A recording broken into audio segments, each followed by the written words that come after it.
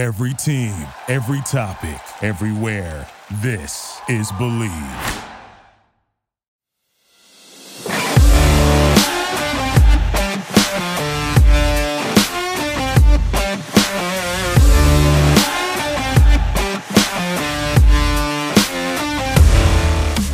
Welcome back to An Athlete's Journey. I am your host, Travis Reed. Today, I got a special guest, somebody I just recently met, but I, Instagram stalked her, so I decided to see what she was about. Somebody who's, like I said, just recently met, but somebody seems really cool and nice, and definitely wanted to get her on the show. Her story is one that I wanted the masses to get out to, because this is one of triumph and one of victory and one of perseverance, and definitely something that all athletes, men and women, should listen to, because everybody has a story of their athletic journey, but with her story, it doesn't end there. A lot of people, their story always ends in the athletic journey and not knowing what's next. So definitely wanted to get her on and kind of let her tell her story. All right. Please introduce yourself to the people. Hi. Well, thank you for having me on your show, Travis. I'm excited to be here, talk about my story and my journey, and be able to help encourage those who want to pursue, honestly, anything. I'm not even going to say similar things, anything. So my name is Briana Dubose, and Dubose. Let me make sure I say my full last name, Dubose. But briefly, I am a management consultant by day. I am a adjunct professor at Georgetown by night. I teach about college athletics. And then on top of all of that, on the side right now, I'm building my own company, the consulting firm, and I work with high school athletic departments and I work with college athletic departments, mainly on with its high school. We're talking about anything transitioning into high school. So how to support you, what resources, or not transition into high school, excuse me, transition into college. Everything is like college based. So if you're transitioning into college, we're talking about that experience, how to balance everything, NIL, talking about coaches, talking about the business of college sports. If we're talking to college athletic departments, that's mainly about the transition beyond the game. Because 99% of college athletes, they don't go on to play professionally. And I always equate it to a house. At least lately, I've been equating it to a house. And if you can imagine, as a listener, let's say you have a major team helping you manage your household. We talking someone to cook your food, buy your groceries, walk your dog, tend to your cars, tend to your gardens, do everything, your personal shopper, your stylist. And then after a couple of years or months or whatever set amount of time, they're gone like that, everybody overnight. And so for college athletes, sometimes you become really reliant on that system and you don't necessarily develop your own skills beyond that system.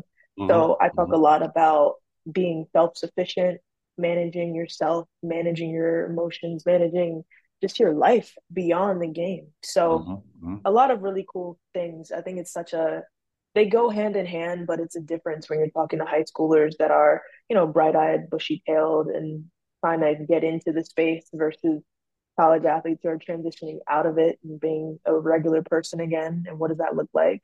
So I help build that, and my company is literally called Build. So BLD with no vowels, because it's also the initials to my name. So those are kind of like the trifecta of things that I'm doing right now. Well, like I said, I think that what you're doing is something that is greatly needed for the future of athletes, because you're right. Athletes and athletic sport is a business now, period, point blank. There is nothing like, you can't say it's not, I went to a high profile college at UCLA. We were bringing in 15 to 20,000 people every single home game. We were, traveling all around, bringing business to every school that we went to, everything. So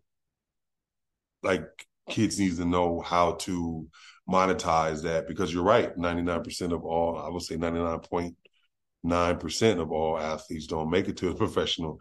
If you're lucky to be that 0.000.1%, whatever, to play, and I mean playing in any professional league, like you can play overseas, ABA, CBA, whatever the case is, because most athletes are not,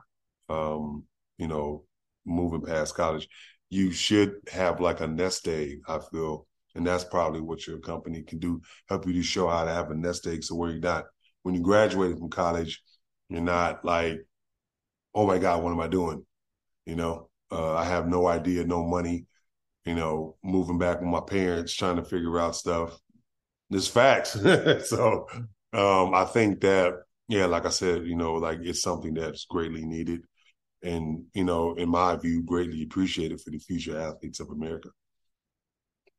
So, Yeah, I just I saw that nothing was really being done and a lot of people were getting forgotten about and taken advantage of, and I didn't like it.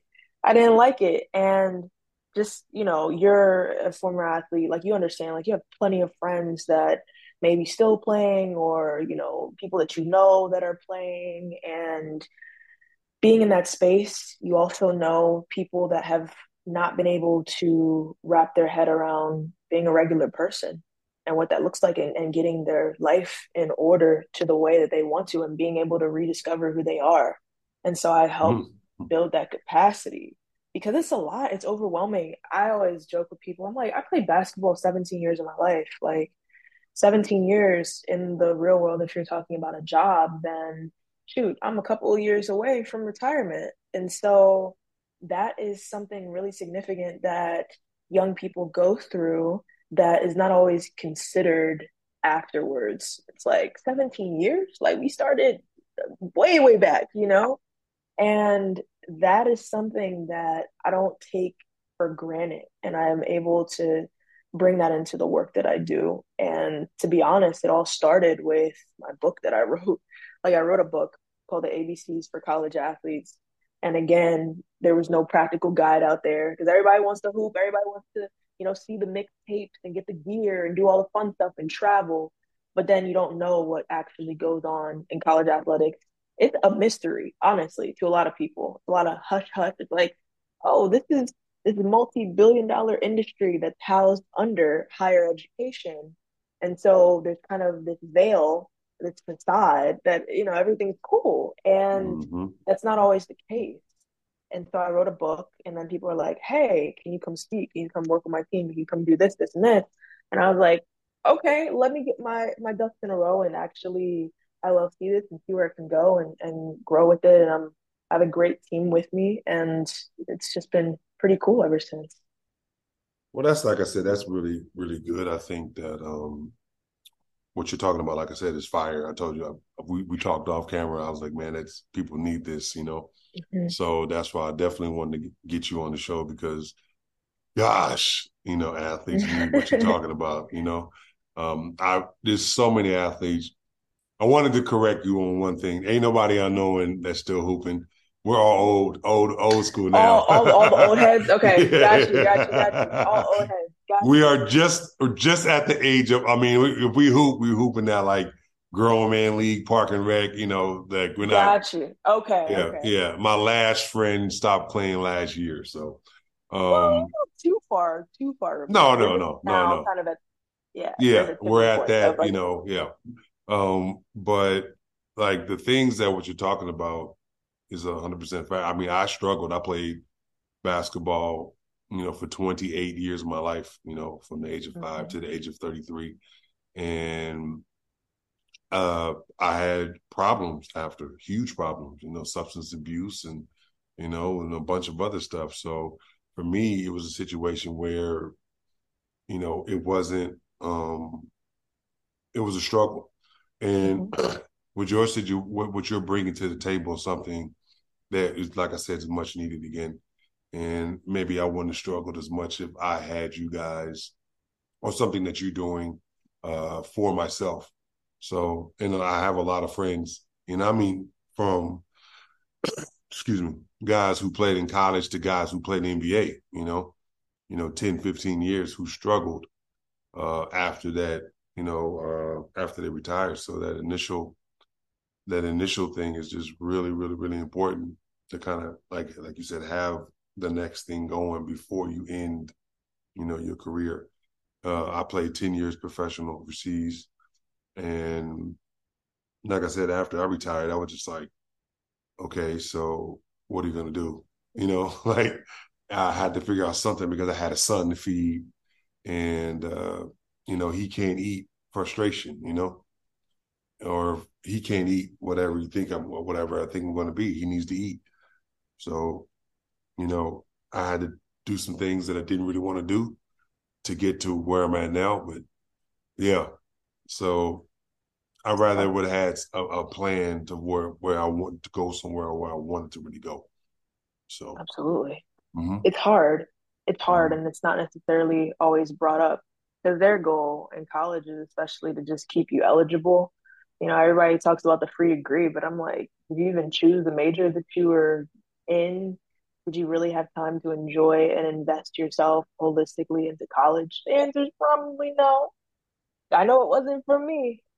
They want to make sure that you have a degree that like you said, keeps you eligible. Because in reality, unless you're doing a specialty, nobody really uses a degree anyway. Like Mm-mm. a lot of people be their degrees in communications, and maybe they go into the sports field of talking, broadcasting, whatever. Most of them are doing opposite. They're going into marketing or business. So, what is that communication degree? It's just one of those degrees that you have just to say you have the degree. They're not Absolutely. necessarily going into the field of what you're winning there for. But yeah, we can talk like this forever. I think let's just get into your story and your journey Sure. and how you got to where you're at now. Sure. How did your basketball journey start? Well, I threw my first, I'm like rewinding. I threw my first ball in a basket when I was like 5. And I was at Mm-hmm. my brother's game and he hated it. I think it was because my dad was coaching. You know how it is, son's dad. It goes out the window. But I was picking it up simultaneously when he was like, yeah, I'm putting this ball down and I don't ever want to see it again. So from there, I joined like a county ball rec league type of situation locally. I was terrible. It's funny because I was probably like 8 or 9 at that point, but I remember my first pair of basketball shoes. I was hooping in some like air, like some Air Forces, like some yellow and white Air Forces. So like all white with a yellow check. It made no sense. There was no ankle support or nothing, but I was still hooping in them, and I just enjoyed it. I loved how fast it was. I loved making friends that way. I loved just being able to. I had a lot of energy as well. Mm-hmm, So mm-hmm, growing up, I played a lot of different sports.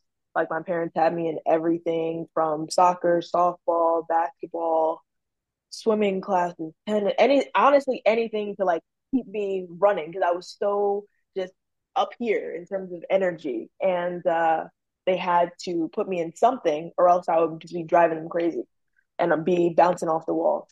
So basketball really just I just hit it off with it. I feel like it was something that was a great outlet for me. And by the time that I got into high school, I was like, oh, I'm pretty good in this. Like this could be something. But I was probably in about like fourth or fifth grade because my brother and I were almost 6 years apart. So literally five years and like 10 months, something like that. And so when I was in middle school, I knew that he was in high school or college, excuse me, like he was going to college. And I saw that my parents, had to pay some, pull out some loans for some, battling back and forth, asking him, why'd you get out of that class and what's going on with your grades and your housing and just all these different questions. And so I was like, I don't want to deal with any of that. I need to get on scholarship for college. And at mm-hmm. the time, because I'm from Maryland, like at the time, I really wanted to go to the University of Maryland. And I didn't necessarily know the politics behind college sports. I was just like, yes, state school and Brenda Freeze and like they were phenomenal like when I was growing up. So I wanted to go to Maryland. I wanted to go to school on scholarship because I didn't Hmm. necessarily want to hear my parents complain and be asking why I dropped classes or why I wasn't doing what I was supposed to do. Hmm. Uh, so fast forward, and basketball in the DMV is very, very competitive. It's some of the best in the country. We have some of the best sports in the country.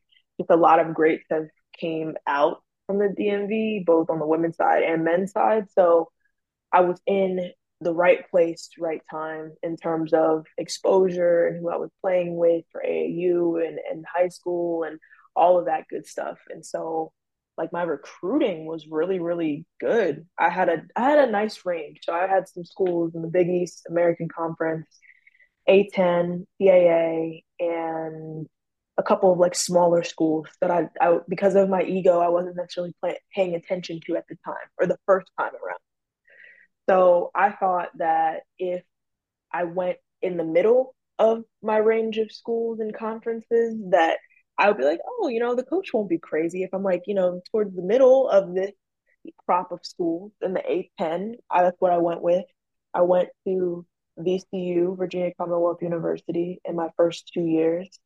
And what's funny and what I realized, especially because I had other friends that were going off to different schools, different levels, I was like, man, these coaches are crazy no matter what the level. They Hmm. crazy. Like just they are intense and they have a major stressor on their back at all times trying to win. And they take that out on their players. So I was completely wrong. But I chose my school not based on sports. So I always tell people that like choose your school if you couldn't play basketball anymore, if you couldn't play your sport any at all, like you have an injury tomorrow and you can't Hmm. go, Hmm. would you still go to that school? Hmm. And so that's what I chose in VCU. But my coach left. My coach left for $500,000 to go coach at a Big Ten school. And so the new one that came in was trying to pretty much clean house, do what she needed to do to get her team to where she wanted to go and bring in her own people. So I was like, man, I'm out of here. I'm leaving. And that was a whole debacle, just crazy.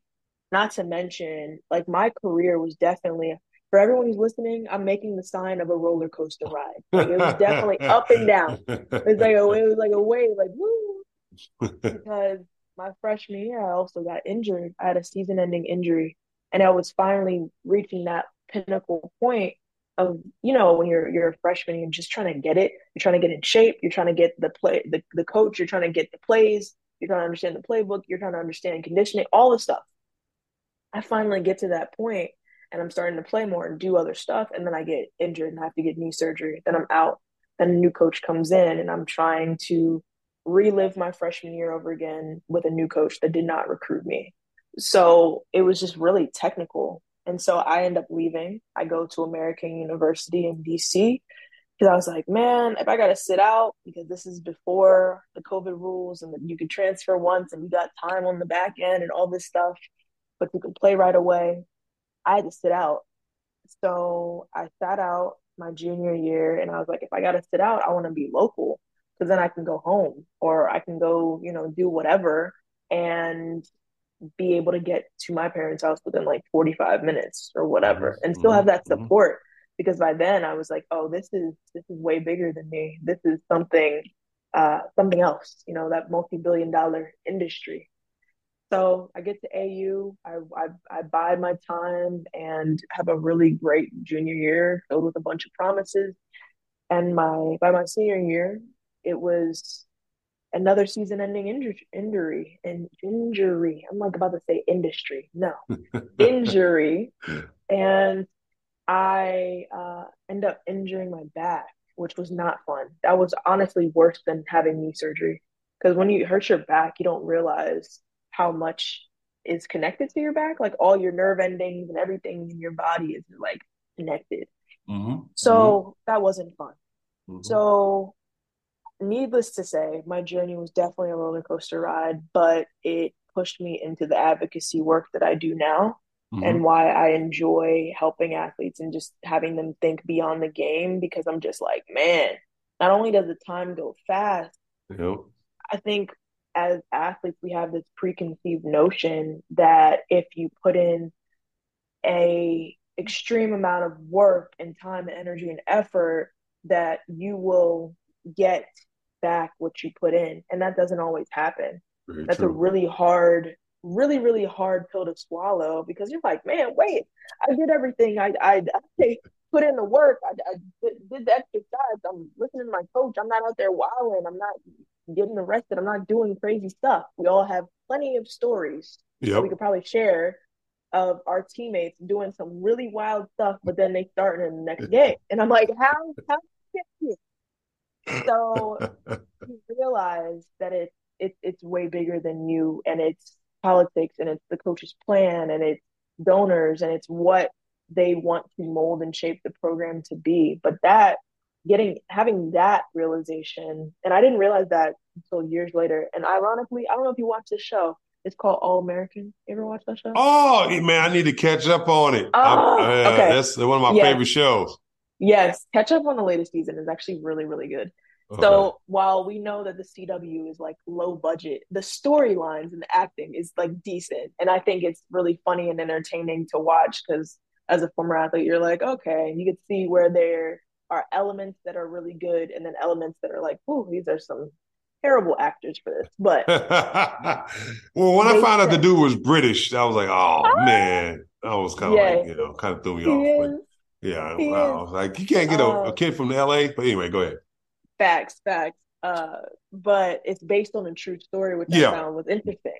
And at one point, a couple of seasons ago, when they first got to college, Spencer was like, or somebody that was coaching Spencer because he was struggling, right? When he first got to college, because he was like the man in high school. He was like, you have to understand, whoever he was talking to, he was like, you have to understand that you can do whatever, you can give as much as you can, and it still just not be enough. And you have to live with that because it's way bigger than you in terms of politics, in terms of the game, donors, this institution, what your coaches want. Like, that's something that's a hard pill to swallow. But it's also reality too. Like, we've all been in workplaces, spaces, and things or relationships. You can give all that you want to give, but it may not be enough for that person, or they may not be able to receive it, or whatever the situation is. And so that's kind of the same thing that I had to come to with my career was like, yo, not only is my body saying, girl, it is time to hang it up because we're like literally breaking down on you right now. But also, I was like, man, like this is when you have to acknowledge when to give it up, when to pivot. Was it Hmm. hard? Absolutely. It was so difficult. It was so sad. I was like, man, I do not want to deal with this anymore. I want to figure out my own avenue. And through a lot of trial and error, we're here. It's not necessarily like the easiest thing, but it is what it is.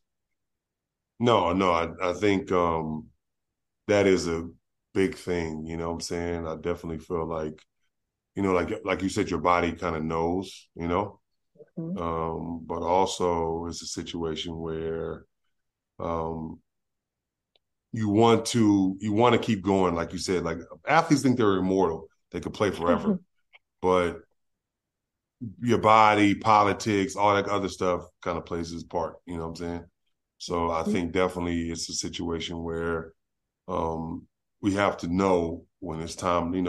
What's that song by Kenny Rogers? You got to know when to fold them, know when to gotta hold know, gotta them. know when to fold. You know what I'm saying? So yeah, that's how I be feeling about that. With athletes, things like that.